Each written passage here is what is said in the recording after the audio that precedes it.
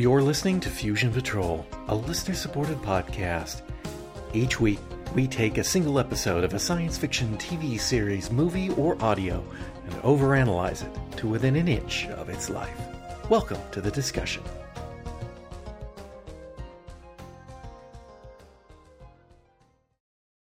Hello, and welcome to another episode of Fusion Patrol. I'm Eugene. And I'm John. And tonight we are looking at box set, quote unquote, 2, Space 1999 from Big Finish, which is the third Space 1999 release from them, but this is volume 2. So just don't get confused. This is the one that has Mooncatcher, Journey's End, and Earthbound, not in that order. Mm-hmm. We're going to look at all 3 episodes. Mooncatcher is a standalone, and Journey's End and Earthbound, or Earthbound and Journey's End, are a 2-parter. So we'll look at them separately. Let's look at Mooncatcher first. 11 months after leaving Earth's orbit, the Alphans are celebrating the birth of the first child on Alpha. Everyone except Paul, that is, who's a big party pooper. While on watch in main mission, he intercepts transmissions from an object designated Delta One. Reluctantly, Koenig agrees to allow Paul and Victor to investigate the mysterious, not natural object. It is alive, and it captures spacecraft to feed upon the crews. Eagle 5 is caught, and Paul and Victor are infected by the creature's feeding apparatus. As the creature penetrates their minds, they begin to hallucinate.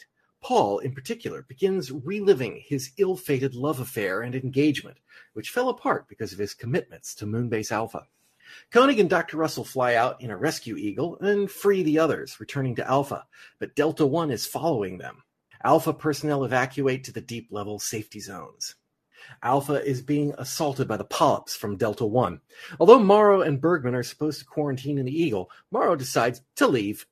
The rest of the Alphans begin to experience the mind-influencing effects of Delta One. Only Helena and Commissioner Simmons are bloody-minded enough to resist the creature. Morrow leaves Bergman to go on a mission. Bergman arrives at the crew just in time to stop them all from walking out on the surface. Morrow launches Eagle 10 with nuclear waste aboard. Delta One takes Eagle 10 into itself, and it explodes, killing Delta One and Paul Morrow. Who am I kidding? They'll never kill a major character like Morrow. He placed the Eagle on remote control and wasn't aboard. Okay, that's it for Mooncatcher. What did you think? It was pretty good. I liked it. I enjoyed it.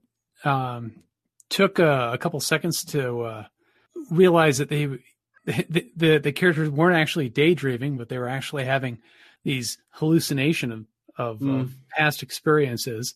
It's like, oh, why are their minds wandering so much? Oh well, yeah. It's got to have something to do with the story. Oh, yeah, it does. They think they're reliving it. Oh, dear.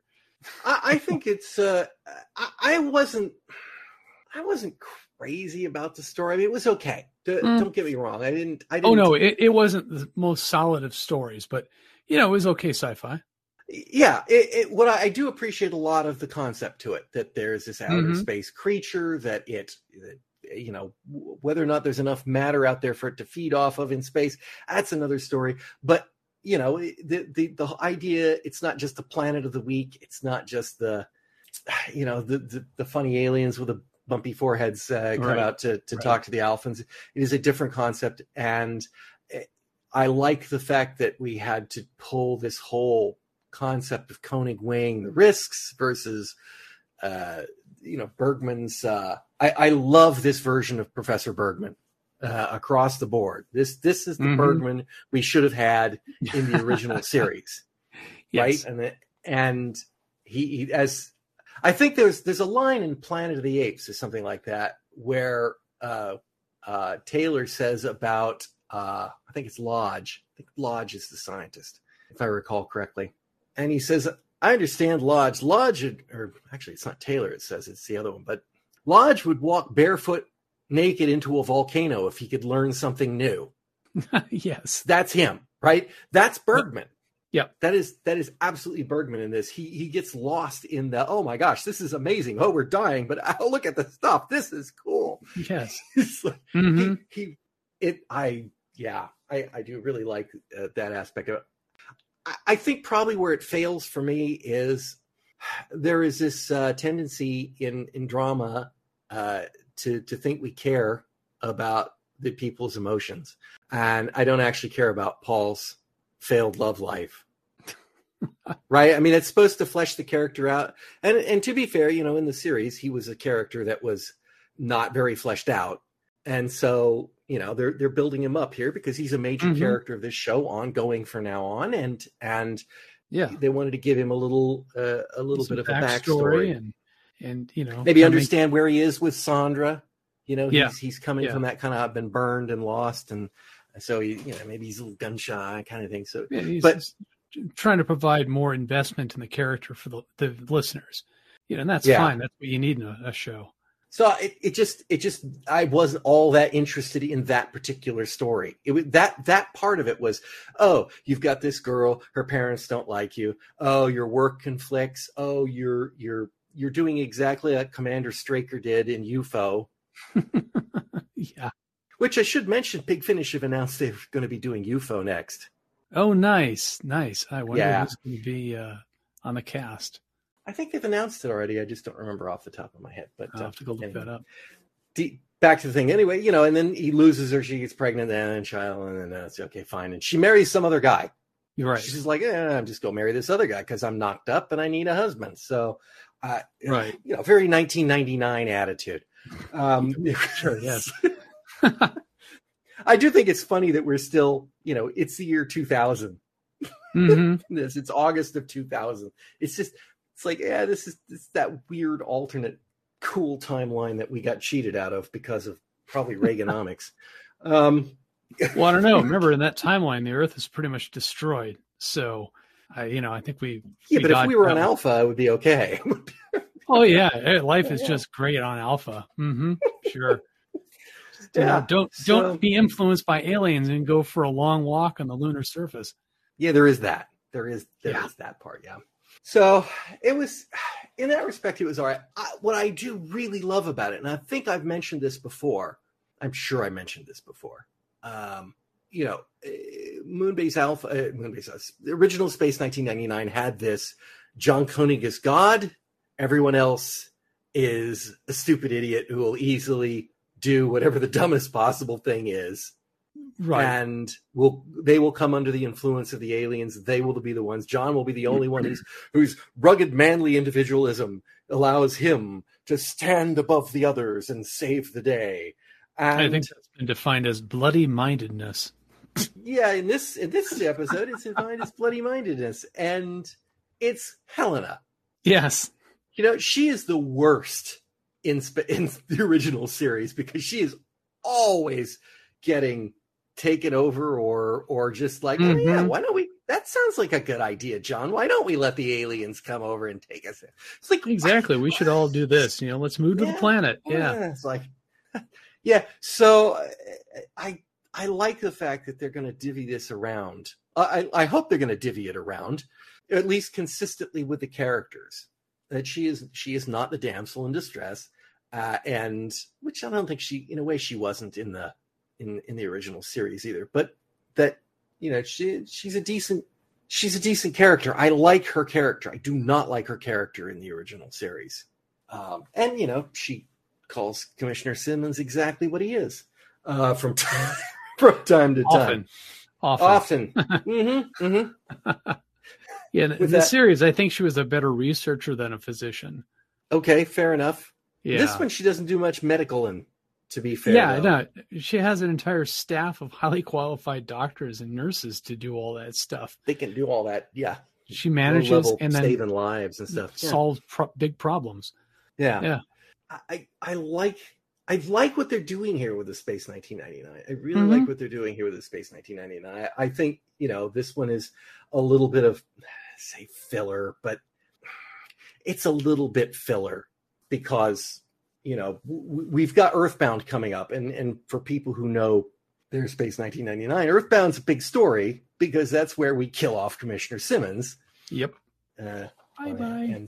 Bye bye. That was, a great event, and we have all been eagerly anticipating it. Yeah. And this one is just kind of filling in the box to get there. I don't know that. Oh, here's another example of things that you can't do. They couldn't do in the original. One of my favorites is the whole Alan Carter is the pilot.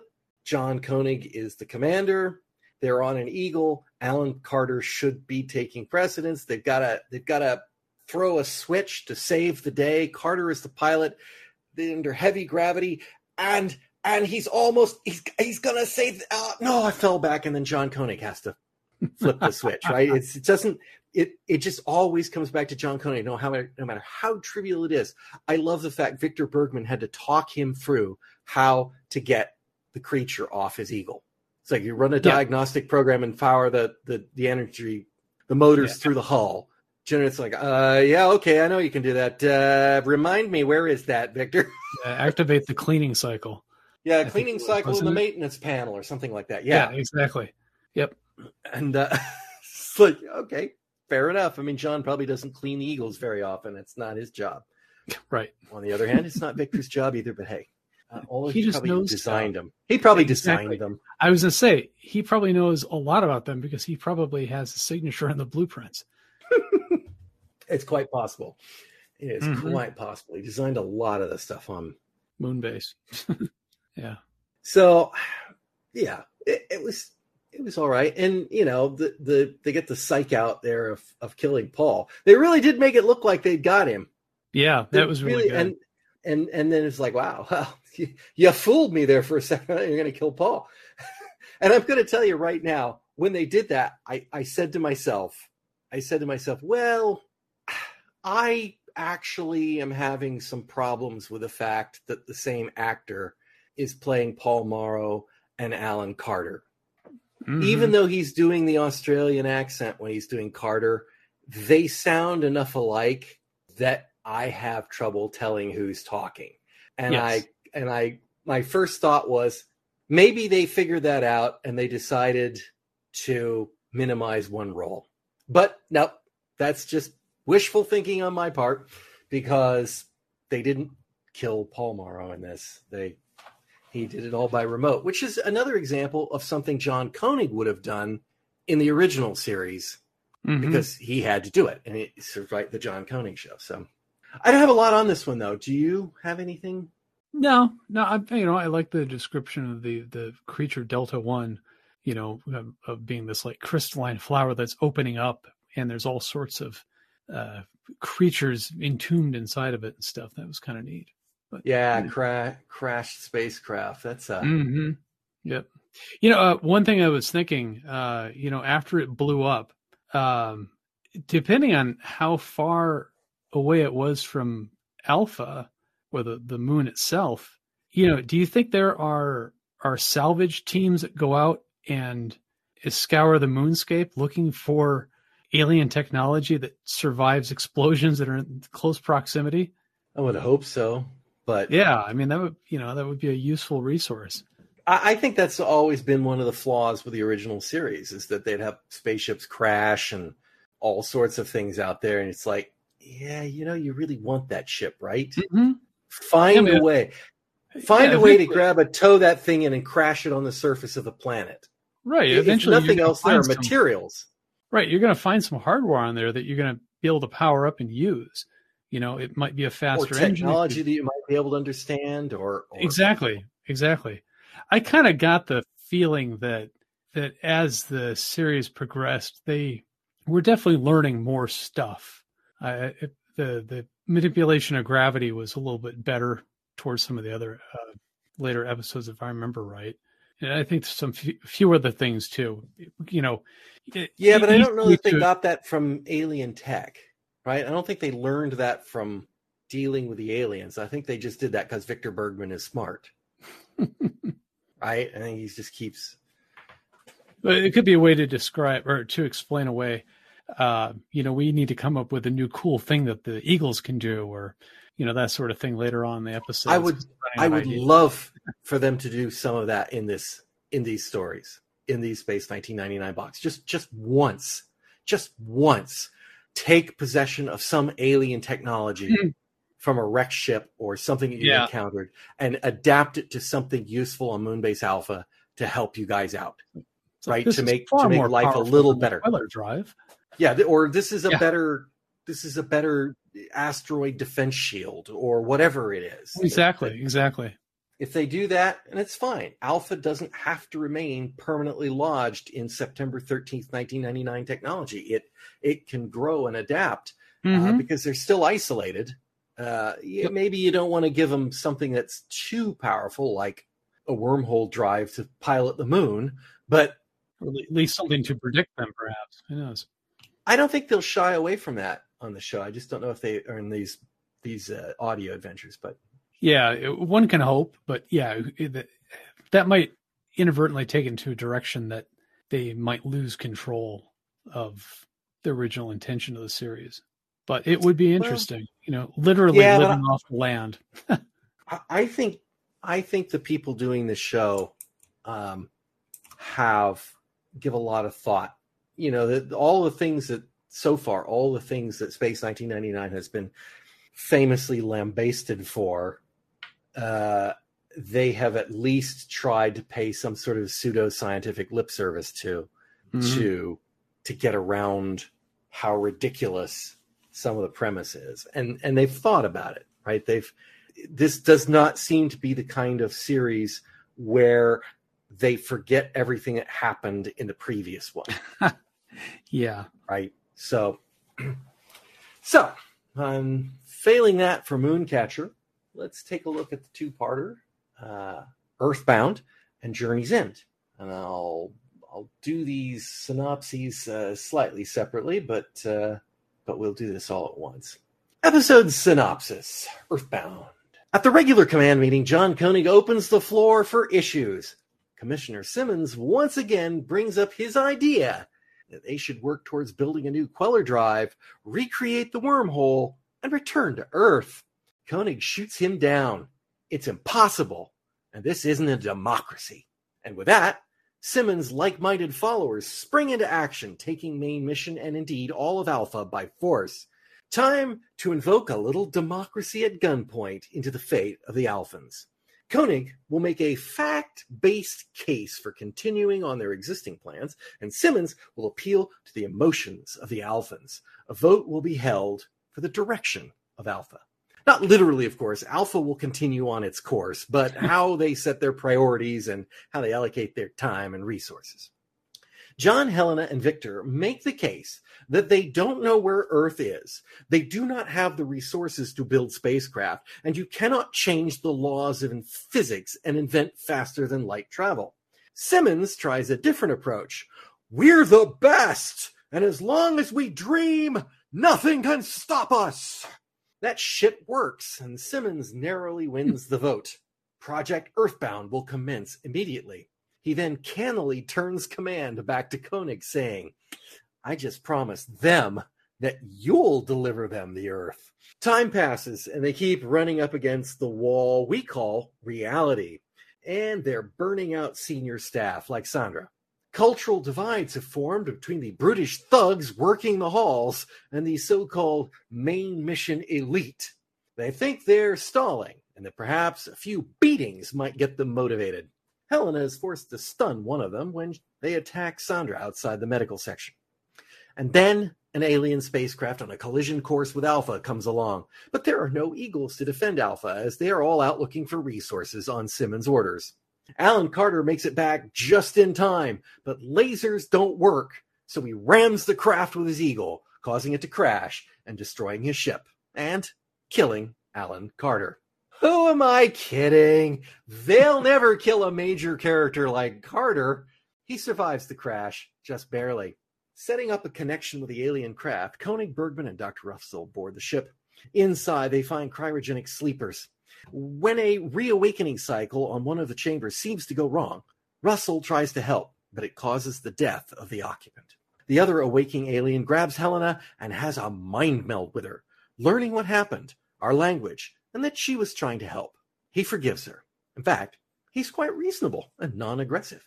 They were heading to Earth, but their ship got confused because it was looking for Earth's moon before finishing the journey to Earth. Now that they know the error, the ship can continue to Earth.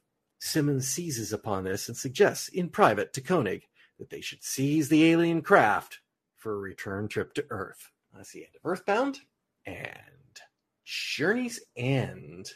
Episode synopsis. While Victor is studying the Caldosian ship, the remaining crew awaken and communication is lost with Bergman. Simmons leaps to the worst possible scenario, and Helena automatically defends Xantor and his people. It has not escaped anyone's attention that Helena seems to be very defensive of Xantor. Could she be under some form of mental influence? John has a heart-to-heart talk with her, trying to find out if she is under the fluence. She explains how deep her connection to Xantor is and that she and John missed their moment. Koenig didn't even know there'd been a moment. The problem with Victor was a miscommunication, but Simmons is still in favor of seizing Xantor's ship. Helena strongly opposes that. In the absence of action on Koenig's part, Simmons tries to take the ship, but he is thwarted by Koenig and Bergman. Xantor offers to take one human back to Earth, Helena.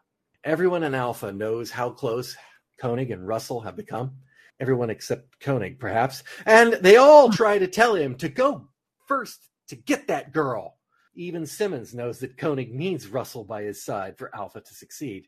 Helena decides to go, and John, being the stand-up guy he is, lets her go. This doesn't sit well with Simmons, and he storms the ship, destroying the cryopod. He doesn't want to return to Earth himself, but he cannot allow Helena to go. Xantor's ship is already pre-programmed and will take off in moments. Paul arrives trying to stop Simmons, but he gets stunned, forcing Helena to flee the ship. Simmons tries to drag Paul out, but he doesn't have the time. The ship departs, but the Caldosians are asleep, and Paul has no cryopod. He apologizes via comlock to Sandra and tells her he loves her before his signal cuts out. At the next command briefing, Alan Carter is promoted to Moon-Base Controller, and Simmons offers his apologies. He was only trying to save Helena and to save Moon-Base Alpha. Bergman reveals that Xantor gave him an artifact picked up on an alien world containing what they thought to be Earth writing. It is in Sanskrit, and Kano will set to work translating it. Perhaps man's destiny is in the stars. Koenig addresses Alpha. While they will reprioritize their workloads, he will recommit to continuing Project Earthbound. The end. Okay. Earthbound and Journey's End. Thoughts? Well, I think when I first started listening to it, I sent you a message saying, oh, boy, Simmons is really in fine form. I can't wait until I see what happens to him, kind of in a knowing way. Well, I was surprised by that. I really figured that he would end up the same fate as in the TV series. Nope. So they decided to leave him on and be the foil, annoyance, nasty politician. Wow. Here is their opportunity to do what we were just talking about. Yeah. Simmons has to have learned from this.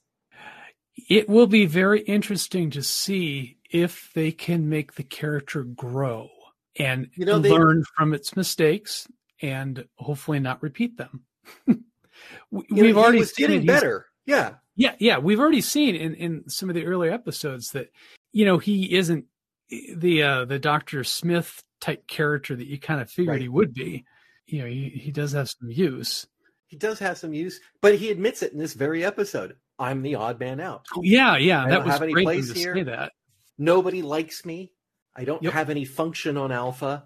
He is the odd man out, and shocking self-awareness for a politician. Yep. And also, Helena at one point said, I thought I was beginning to see some good in you or something like that. And of course, this whole event flips it over on the head. But, that's exactly right. In some of the earlier episodes, Simmons was awful.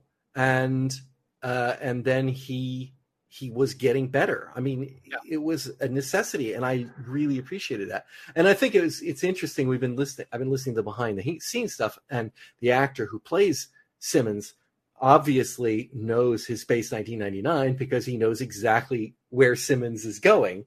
Talking about Earthbound coming up, and how much he's enjoyed playing the part, and how much he's enjoyed being able to put some put some dimensions to a character that was relatively underserved in the original series. And I think it was supposed to be a major character in the original series, you know. Yeah, but he was a strange character because he was trapped on the moon in the first episode, and then he disappears completely for 7-8 episodes, and then suddenly he pops up being a pain in the rear about, we got to get back to Earth. We got to get back to Earth. We've told you we can't get back to Earth. And then, and then they kill him off. It's like those 2 episodes should have been back to back. Yes. Yeah, actually, probably would have made a lot more sense. I figured he was probably just going from department to department, trying to find something to do and failing miserably at all of them. Yeah. Boy. Yeah. It's hard not seeing Brexit parallels here, is there? Well, not just Brexit parallels. Parallels in other countries' politics as well. Oh, yeah. Wow, no kidding. I felt like there were a couple lines in here that made me really think about that this was Brexit. This is a combination of here's reality on our side and here's political BS. We're fantastic. Right. We'll do so much better than, you naysayers say we can't do these things and it'll be a disaster. But I have hope and dream. Put our mind to it and we can succeed. It's like, sure. Right. And splits right down the middle. And it was kind of hard not to see that. See that parallel there, because it really is that issue. It's like, this is impossible. You are literally voting for something that your experts say cannot be done.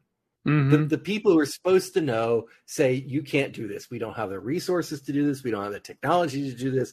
We don't have the physics to do this. Right. We don't even know what direction to point the rocket in. We don't know where to go. Yeah. Right. Exactly. And it's like, it should have been a slam dunk. It should have been a slam dunk for Koenig's position, and yet Simmons managed to pull it out. Yeah, exactly. With double talk and misdirection. Misdirection isn't even the right word. It's just like, thought you were a dreamer. We're all dreamers, right? We can do anything, because nobody's going to vote for no. We can't do that. It's like, we are amazing. We can do stuff. Yeah, we can do things. Pulled out all the weasel words. Yep. Mm-hmm. Mm-hmm. What I did not like was, and it partially comes down to the acting, and it partially comes down to what they were trying to get to that I just didn't think worked. The thugs in the hallway. Yeah, it'd be kind of rough if, we're going to have to rough you up a little bit. I mean, it's like, where did they hire these? There, When did they get thugs on Moonbase Alpha? Oh, that's Central Casting Luna division. Yeah, I think one of those was Nick Briggs. I'm not 100% sure. It probably was. It's probably, hey, come over here. Yes. So put down that script you're editing. We're you main mission elites. Oh man, that us versus them. Yeah, that was really laying on a little bit thick there. Maybe. I think after that, Koenig would probably put those guys on lunar surface cleanup detail. Mm-hmm. He should. Or lunar latrine cleanup detail. Yeah, go find some alien artifacts. You go dig a latrine. And then we're going to carry this stuff out, and you're going to bury it. You guys are now assigned to go clean up the what's left of the radioactive waste. Yeah, the nuclear waste facilities. Yeah. Give it a good dusting. It's your job. Suits optional. Boys. Exactly. We suggest it, but we can't make up your mind for you. I do think it's an interesting dynamic to put Koenig in, though. I mean, you have 50% of the people who are not with you. How do you command? Right, exactly. That's going to really wear on him, knowing that there are 50% of the people on Moonbase that may not have your back when you need them to have your back. Yeah. I mean, what if they all decide that, the Caledonians have left. We're still not making any progress. I think we should take some eagles and go strike out on our own. Yeah, that could be really bad, or terrorists even. I think we could have. I think it's interesting at the end where he basically gets on the thing and says, "Okay, well, you guys voted for this. There's gonna be some changes, but we're not gonna give up." And I think that's all he really needed to do. I think he needs to scale it back to a believable number of hours, and perhaps work up a Gantt chart that says, because this is 2000, they were still using Gantt charts. They weren't using these newfangled waterfalls and stuff. But they make up the chart that says, here are some boxes like Victor Bergman overturns physics and discovers faster than light drive. Once he does that, those as milestones. Yeah, that's going to be a milestone. He does that, and then we can move on to the next step. Now, there's some parallel events. Dr. Russell invents a new form of cryogenic suspension.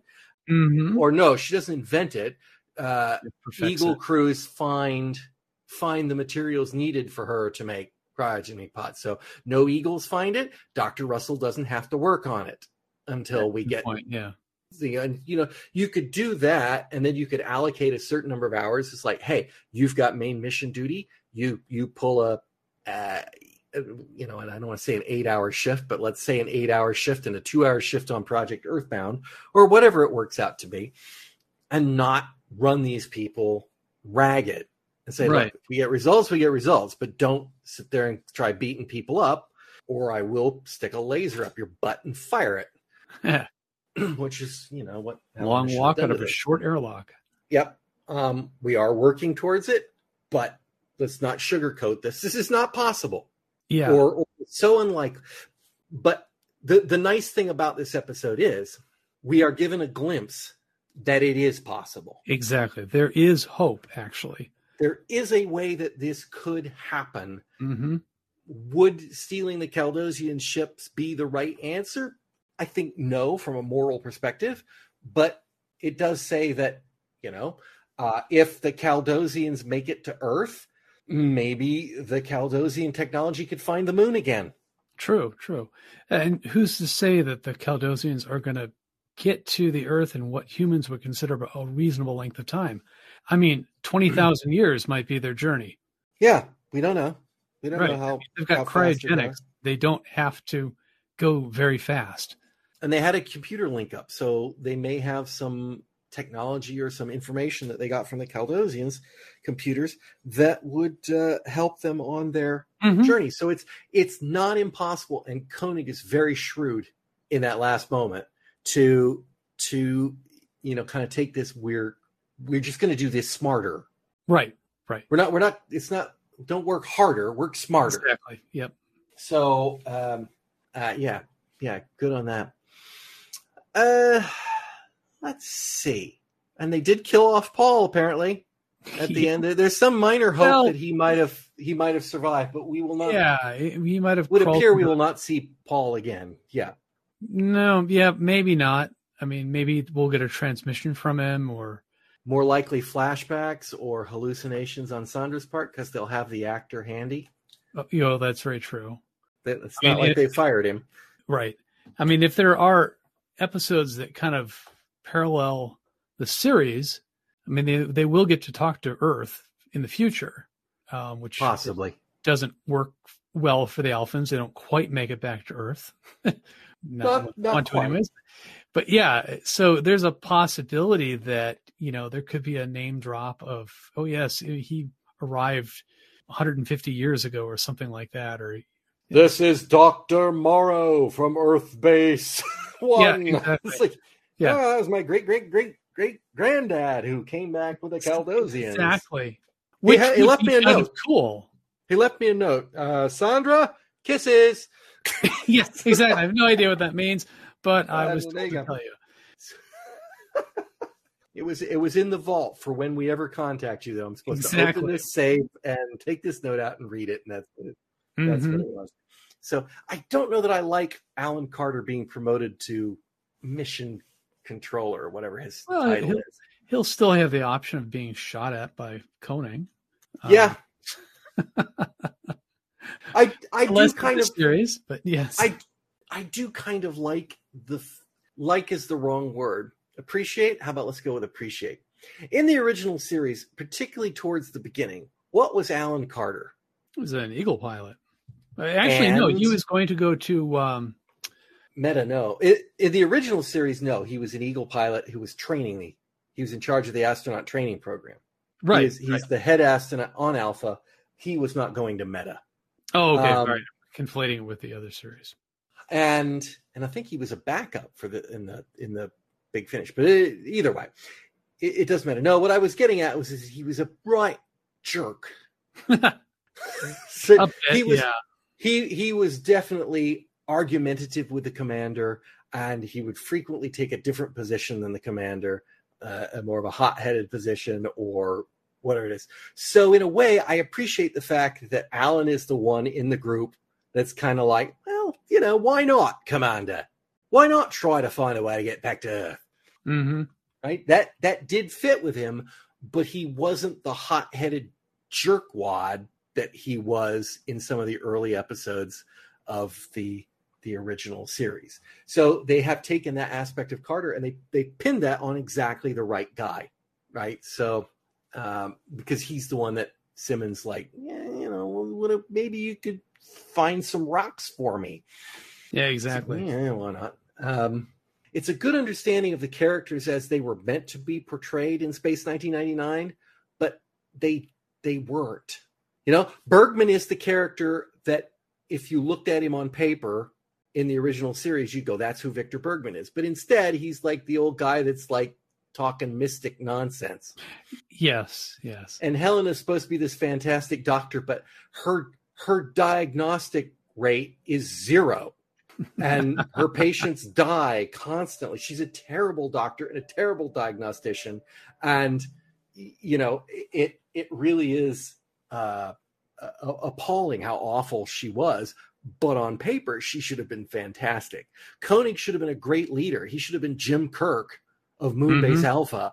But he wasn't. To delegate. But he wasn't. Right? He was always making stupid emotional decisions that would work out for him because the writers let him win that way, right? Oh, I'd rather feel than think. His words exactly from one of the episodes. I'd rather feel than think. No, that is not John Koenig. That should not be the commander of Moonbase Alpha, right? Yeah, that's how you get your troops killed. Mm-hmm. So I do genuinely appreciate what they've done here. Well, at the time when 1999 was originally out, I mean, you didn't have heroes that were like that. I mean, you had heroes that would shoot the bad guys or escape from certain death. I'm just gonna. You didn't need point that out dimension. That you had Captain Kirk. All right, yeah, okay, there was Kirk, and that's who they were comparing him to when the series came out. I mean, that was the archetype that they were comparing him to, and it's like you could have made a different commander than Kirk, just like they did with Picard. He is not Kirk, but he is also an admirable leader. Mm-hmm. Koenig, really, when you analyze these things, were bad. This Koenig makes some pretty good decisions, and he also makes some tough decisions. And for example, is he really entertaining the idea of seizing Xantor's ship? Hard to tell. Obviously, he doesn't want to do it, and he doesn't think it's the right thing to do. Right, but he has to consider the possibilities that might be what's best for Alpha. Mm-hmm. But yeah, he does have to weigh that. He's got to take into consideration that if he doesn't do that, they may have a civil war, and then they all die. Yeah, I appreciate him in this series. Let's see, which way do I want to go here? Do I want to go with the sci-fi angle, or do I want to go with the melodrama angle? Take your point. Which one do we do first? Yeah, sci-fi. Sci-fi. Okay. I also greatly appreciate the mind link. The fact that everyone there is like, I can't actually tell if Helena's mind has been taken over. Yeah. Right? I mean, It's a legitimate possibility, Helena is definitely coming to Xantor's defense Mm-hmm. over Alpha, and I suppose it could be exactly what Xantor says it is. Right. Two people's minds until you completely trust this person. You know them, you trust them. You've got a basically a lifetime's dependence on each 20 other. or 30 years of memories and well, not quite memories, but that confidence that you know the other person well enough to understand their point of view. And if Xantor is as great a guy as he seems to be, mm-hmm. then Helena is completely justified in her positions. Exactly.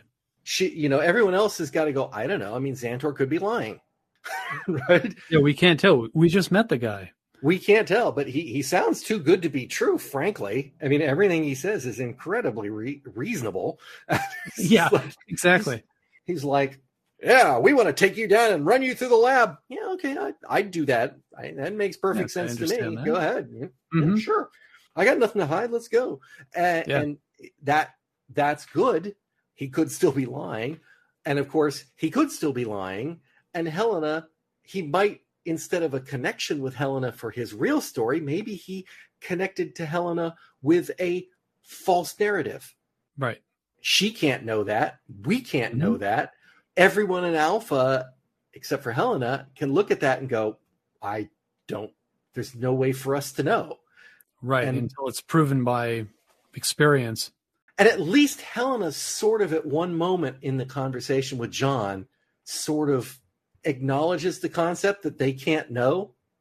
Yeah. It's like, I'm not. I promise I'm not. I know me and I'm not.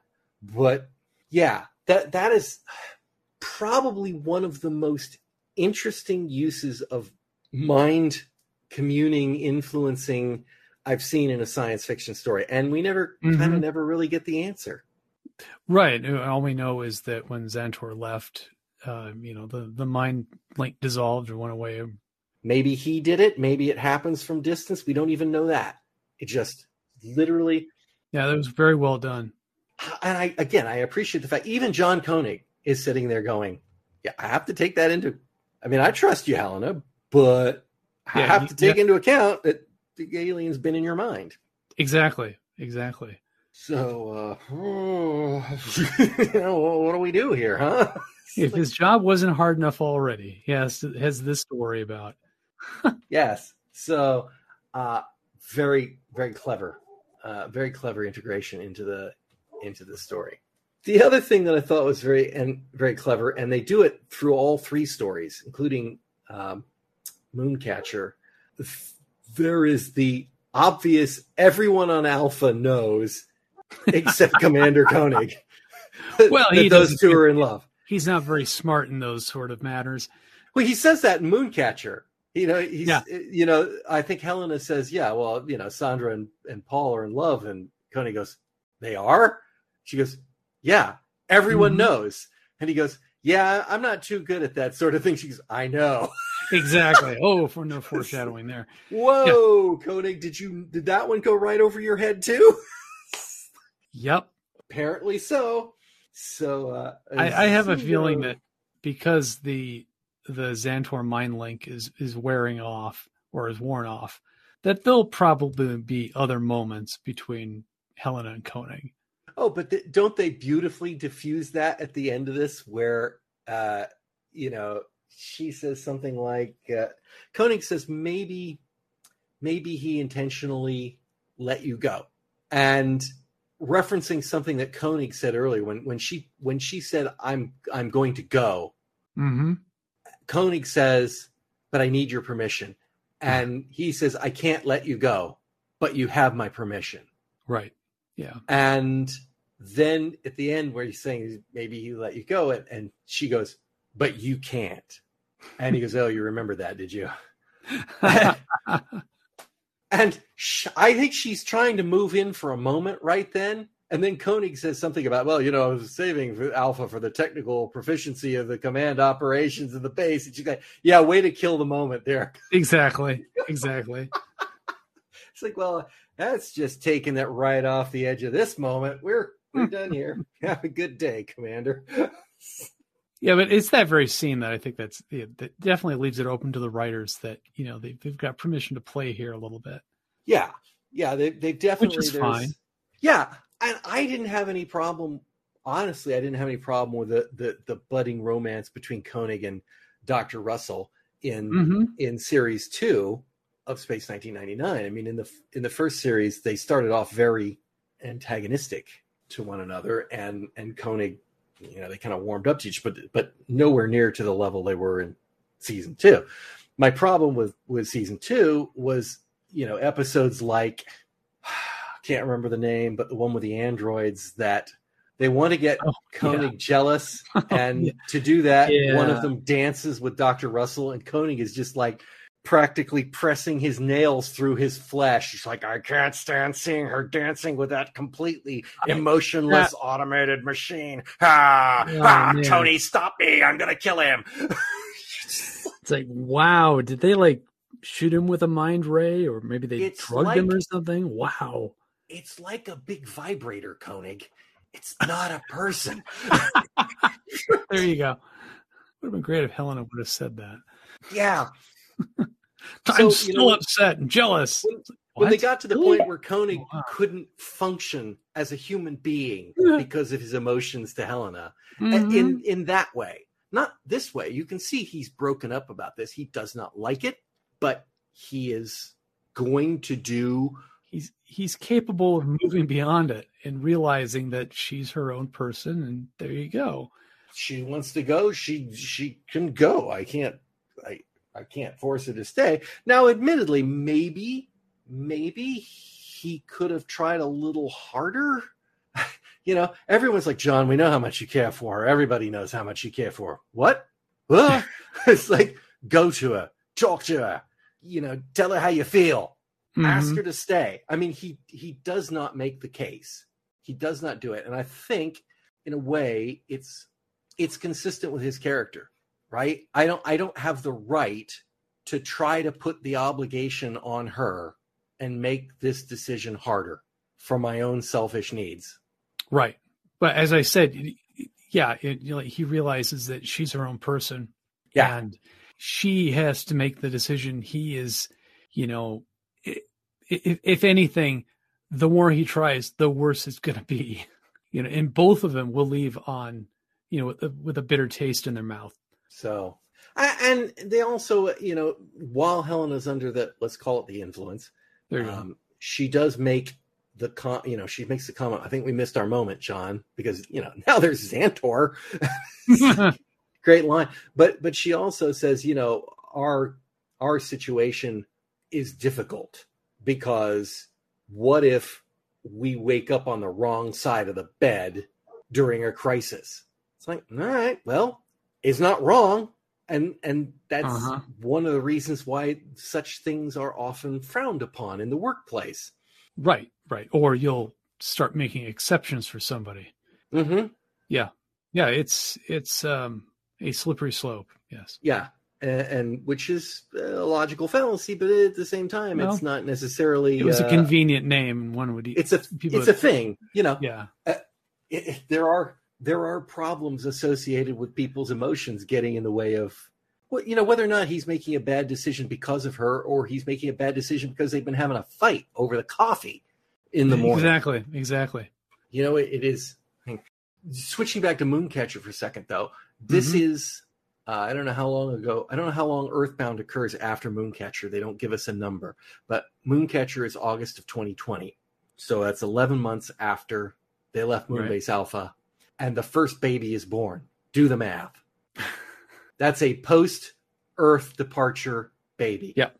My question is there going to be a post-departure boom, right? Just like there was a post 9/11 baby boom, and there was a post World War II boom. And, when there are crises, people tend to, let's use the term cling together. And they're now trying to reassemble a new life in a new world. I'm wondering if, there might not be another 12, 13 buns in the oven there. Right. On Alpha. It might very well be something that, this could be the very first person that's been able to carry a child to term. Could be that. Could be that. There could be problems.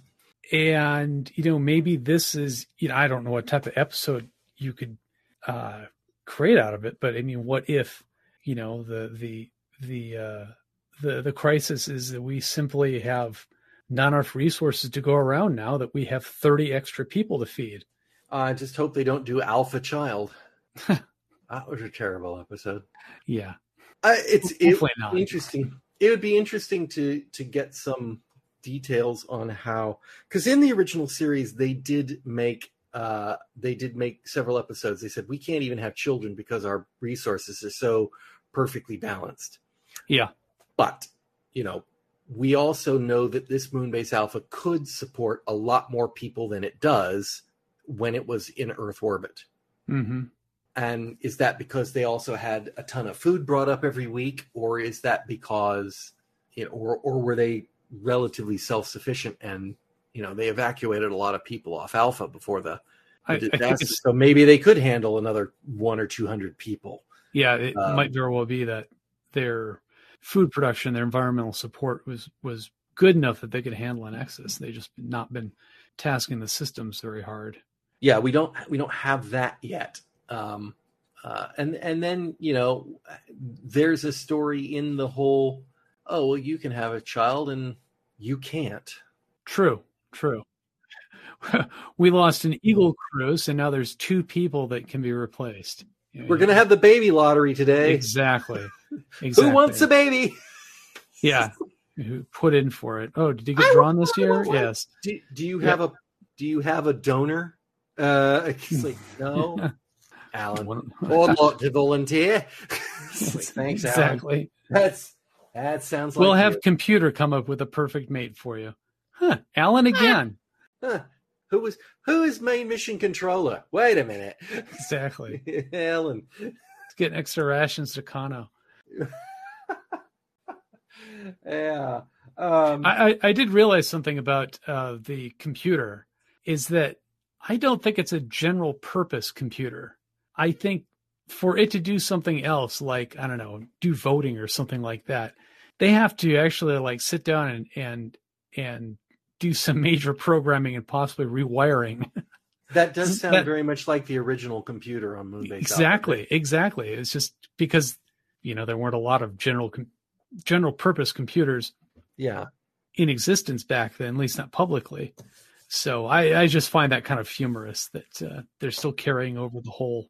There's also the line about if for us to do the calculations, we'll have to devote all of computer's time. Exactly. And we can't be on lookout for threats to Alpha. So it is a very old mainframe school kind of the computer there is like a glorified programmable logic controller. It controls the processes of Moonbase Alpha, plus it'll do a little physics math on the side if you coax it right. Maybe they can get hold of an alien computer to help that doesn't take over Moonbase. Yes, that'd be wonderful. Yeah, well, maybe a computer named Maya. There you go. I was so disappointed. Here was a perfect opportunity for Koenig to go, well, I think it's become very clear that we need to keep security in the loop on our command decisions. So I am promoting head of security Tony Verdeschi up to the main mission crew. That might eventually happen. And then they could have gotten the same actor who's playing Alan Carter to play Tony Verdeschi as well. And really continue to confuse us. Yeah. Or it might have been Antoinette. Who knows? Yeah, it could have been. Yeah, I think they're probably going to steer away from season 2 Space 1999 in probably every aspect. I hope so. Yeah, for the most part, yeah. I don't disagree there. I think they could. I think they do fine with the cast they've got and the direction they're going. I think they've got that. Another thing that again with Alpha, with these people being the writers at Big Finish. Thinking this thing through. They're obviously thinking this thing through better a lot. This is. I think they have more time to think about the episodes as they're writing them. Well, maybe. Maybe they do. Sometimes you listen to their pitches, they're like, yeah, they gave me the thing and said, write this up. You got 2 weeks. I mean, it's not like, it doesn't sound like really? They're working on these things for years. I think when they get the commission and they get the idea that it's a relatively fast process. I just think that I think they've got a different mindset for the care of the property that they're working on. That they care about the continuity. They care about the keeping the things going. But and if you take a look at a 1970s TV show, it's episodic. It doesn't have anything. And then you take a look at a modern, maybe a remake of said show. They usually incorporate them in and kind of layer things throughout the season so that, it's foreshadowing and whatnot. I love the fact that they find that Sanskrit artifact. Yeah. There's a plausible way why they get it. Here, these aliens, we had this. You're humans. We think this is human. Is that yours? Yes. Here you may have it. That was a nice gesture on Xantor's part. And it ties in beautifully with the original series episode Testament of Arcadia. Oh, that's right. Where they found the planet that was possibly the planet that seeded life to Earth in the first place. And here, there was always that. There was that Moonbase Alpha has a destiny kind of theme that they would pop back to every once in a while, but they never did it very cohesively. Like in Collision Course, the queen of the planet is like, no, you've got this destiny elsewhere in the stars. Or when they went through the Black Sun and they met God, or whatever it was, and it's like all this Alpha has some sort of higher destiny. They're out there doing something. They're not just out there in space lost. There is something driving them. Yeah. And when you get to Testament of Arcadia, it would appear that what's driving them is the need for them to bring life back to the planet that originally seeded life to Earth. And here we're getting this. I think the problem will be, at least in Testament of Arcadia, they did the math and they said we can't do it. Right? If we all evacuate to this planet, we'll die. We cannot grow the crops fast enough. We cannot get the food going fast enough. We will die. And so, the two steal some stuff and they go off and do it. And they'll probably die, but you never can tell. So I hope they avoid that pitfall in this because, once again, we go back to that planet with the big lizard creatures. They should have stayed there. Oh, yeah, that was a lovely place, except for the big lizard creatures. Except for the big lizards, but their lasers and stuff could take care of the big... They had the technology to deal with the big lizards. And... yeah, they could have made short work of those guys. It's like, if I were in Commander Koenig's place, I genuinely would go, we may never pass another habitable planet. Mm-hmm. This one, the people are welcoming, and we have the technology to survive. Down. We're done. We've got a planet. Yeah. Would be, it's not perfect, but where are we going to get perfect? So that one probably is the rarest misstep so far in the Space 1999. Yeah, is that one? It's like, they needed something else to keep them away from that planet. I don't know what it is, but they needed something else that they could walk away from it and go, we just couldn't have done it. We'd have died if we'd done it. For sure, we'd have died. Yeah, like finding out that there was some background radiation or some strange element or something like that rendered actual humans sterile or something like that. Yeah, something that they had to do that is like, damn, this was close. But, here. Yeah, exactly. We got anything else on Earthbound Journey's End? No. This has been good so far. Looking forward to whatever else they're going to put out in the Space 1999 series. I don't know that I've seen an announcement of a Volume 3 yet, so it could be a long time. But I hope they're plowing on. I mean, they're working up UFO now, so that'll be interesting. Yeah, I'll be there for it. I'll definitely be there for it. Oh yeah, definitely. John, thank you for joining me. You're very welcome. And listeners, I hope you'll join us all again next time on Fusion Patrol. Thanks for listening.